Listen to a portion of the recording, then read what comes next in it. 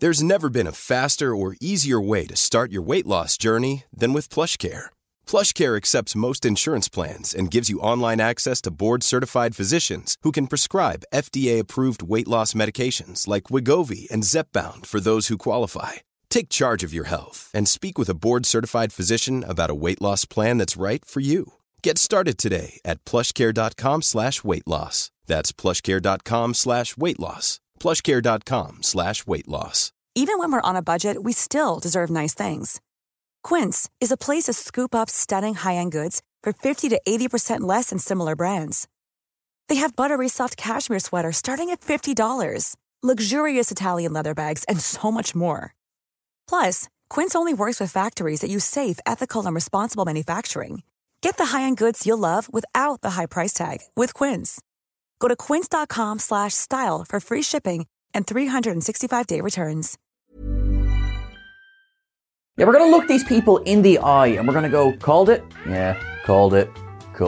Who had 3 o'clock on a Tuesday? Yeah, sweet. Here are the 10 exact moments we knew these Star Trek characters were doomed. Number 10, Engineer Olsen, Star Trek 2009. I had to start with a red shirt. There was no question as to whether I had to start with a red shirt or not. And Engineer Olsen is one of the most red-shirted red shirts who ever red-shirted. He's not even just wearing a red shirt, he's wearing red spandex. And he's getting ready to kick some Romulan ass. In orbit above the planet of Vulcan, you've got the Nero ship Narada is firing through an orbital platform down into the planet's core. Vulcans are not very happy about this, and the Enterprise is not very happy about this. But the Enterprise is absolutely no match for the Narada. Pike comes up with an idea of sending a team down to this orbital platform consisting of Kirk, Sulu, and Olsen. They're going to send down some charges, blow the platform, easy peasy. Right, grand. Except aforementioned redness, and there's no way Kirk and Sulu are going to have a bit of an accident on that platform. Olsen jumps straight past his parachute point. There's a little bit of a cheer, like he's a bit of a daredevil, deploys his parachute, and right up into the arse of the orbital platform. Not a nice way to go. Number 9. Valkrus, Star Trek III, The Search for Spock.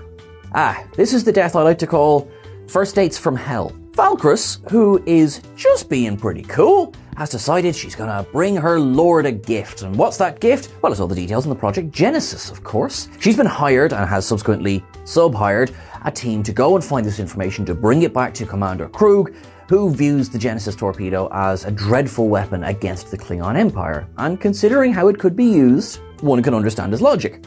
As they start to review this information on the bridge of the Klingon bird of prey, Krug is like, yes, I was right to do this. And Valkrus is like, yeah, I think you'll find it useful. And he's like, excuse me, come again? Now all of this being done over radio, of course, because she's still aboard the Merchantman, which is armed with the strongest tulips this side of Holland. Krug says it's unfortunate that she's seen it, to which she goes, crap. The bird of prey swings away. She takes it in her stride. The captain demands to know, hey, when do I get paid? Soon, Captain. Quite soon. The bird of prey opens fire. It was a quick date. Number 8. Sobor, the changing face of evil. Look at Sobor's face. Isn't he just lovely? He's really nice. So what the hell was he doing hanging out with Kai Wynn and Anjol Tanon? This was the culmination of a couple of episodes of Gul Dukat's attempt to infiltrate his way into Kai Wynn's, bed and gain access to the text of the Cosmogony. Now, Sobor is a devout, stuffy Vedek who is, of course, he's a monk. He's being shown as he's good people. He's about as much fun as watching paint dry, but that's not the point. The point is that he's working for, the general betterment and on behalf of the prophets. Hey, Kai Wynn, can you say the same? At this point, she is well aware that she is working for the power rates. Now, she doesn't know yet that it's Dukat who's working with her. Unfortunately, it takes a blow to the cheek for Sobor to discover this, because he tries to take the Cosmogony away. Good Dukat punches him straight in the face, and he has the wherewithal to go and get that DNA analysed. Discovers that he's not a Bajoran, he's a Cardassian, he's Gul Dukat. And he walks in, not smug, but he walks in righteous. He's like, right, my Kai has been corrupted by Dukat. And then he sort of starts to put 2 and 2 together, and he says, there's a fierce amount of devil worshipping going on in this room. So he says, I'm out of here. And he ends up on the wrong end of the knife, but it's Wynn's knife, because they had sunk far too deep. The problem is, the second he walked through that door that morning, Sobor was a dead man. Number 7. Malik, the Augments. There's a little rule in Star Trek. It's a fairly simple one, right? It's even more simple than the Prime Directive, which is interpreted whatever way the episode needs it to that week. No, this rule is nice and simple. Don't commit genocide. Think of characters in the past who've threatened this. Khan, for example, to keep on the augment theme. Of course, there was Kodos the Executioner. Yeah, kind of frowned upon. So, when Malik says that a good way to distract the forces chasing he and the rest of his augments would be to detonate a augmented viral load in the atmosphere of a Klingon moon, therefore forcing the Klingon and Federation, or Starfleet at the time, into war with each other, that might be a step too far. Dr. Arik Sung certainly thinks so. This trilogy had seen the return of augmented, genetically engineered humans. They had been raised and cared for by Dr. Arik Sung until they started doing what we generally see genetically engineered people do in Star Trek. Julian Bashir being a massive exception here to the rule. So he threatens genocide. Sung is like, would you mind not doing that? And while he doesn't do that, Malik continues on and on down his path of madness until it destroys him, it destroys his ship, and it drives Sung into AI. Number 6. Cybo, Wolf in the Fold. Wolf in the Fold is one of the very few truly horrific episodes of Star Trek. It's a great Halloween watch if you're ever stuck for one to look at. It was written by Robert Bloch, who at the time was best known for writing the novel Psycho. He was also quite well known as a student of Lovecraft and an absolute fanatic of Jack the Ripper. And it's the Ripper who is the central killer in Wolf in the Fold. The episode opens with the death of a young woman in a smoky alleyway. Then there follows the death of a female crew member. Now this leads up to, unfortunately, Cybo standing there, and she's the clairvoyant wife of the administrator of the colony. She starts to say that I might be able to have a seance to find the killer. And everyone around the room, the fact that they don't go, should we put a bodyguard on her? Should we, not turn the lights off? Needless to say, they don't put a bodyguard on her, they don't turn the lights off, and she screams and dies. Now, of course, it serves the plot. It was a little bit of, she never stood a chance, as opposed to, oh, what a dreadful and upsetting shock that was. Slight consolation in that, yes, the killer is identified fairly quickly after this, and after a brief sojourn into the computers of the Enterprise, he's beamed out into space. Bye-bye, Red Jacket. There's never been a faster or easier way to start your weight loss journey than with PlushCare. PlushCare accepts most insurance plans and gives you online access to board-certified physicians who can prescribe FDA-approved weight loss medications like Wegovy and Zepbound for those who qualify. Take charge of your health and speak with a board-certified physician about a weight loss plan that's right for you. Get started today at plushcare.com/weight-loss. That's plushcare.com/weight-loss. plushcare.com/weight-loss. Many of us have those stubborn pounds that seem impossible to lose, no matter how good we eat or how hard we work out. My solution is PlushCare. PlushCare is a leading telehealth provider with doctors who are there for you day and night to partner with you in your weight loss journey. They can prescribe FDA-approved weight loss medications like Wegovy and Zepbound for those who qualify. Plus, they accept most insurance plans. To get started, visit plushcare.com/weight-loss. That's plushcare.com/weight-loss. Even when we're on a budget, we still deserve nice things. Quince is a place to scoop up stunning high-end goods for 50 to 80% less than similar brands. They have buttery soft cashmere sweaters starting at $50, luxurious Italian leather bags, and so much more. Plus, Quince only works with factories that use safe, ethical, and responsible manufacturing. Get the high-end goods you'll love without the high price tag with Quince. Go to quince.com/style for free shipping and 365-day returns. Number 5. Senator Vreenik in the Pale Moonlight. It's a fake! Basically, the moment he said those words, he was dead. The entire episode in the Pale Moonlight is told in flashback. It's told through Sisko's log. And then it's all about the entire episode. All of these efforts are going into bringing the Romulans into the war. This is the moment we know as an audience.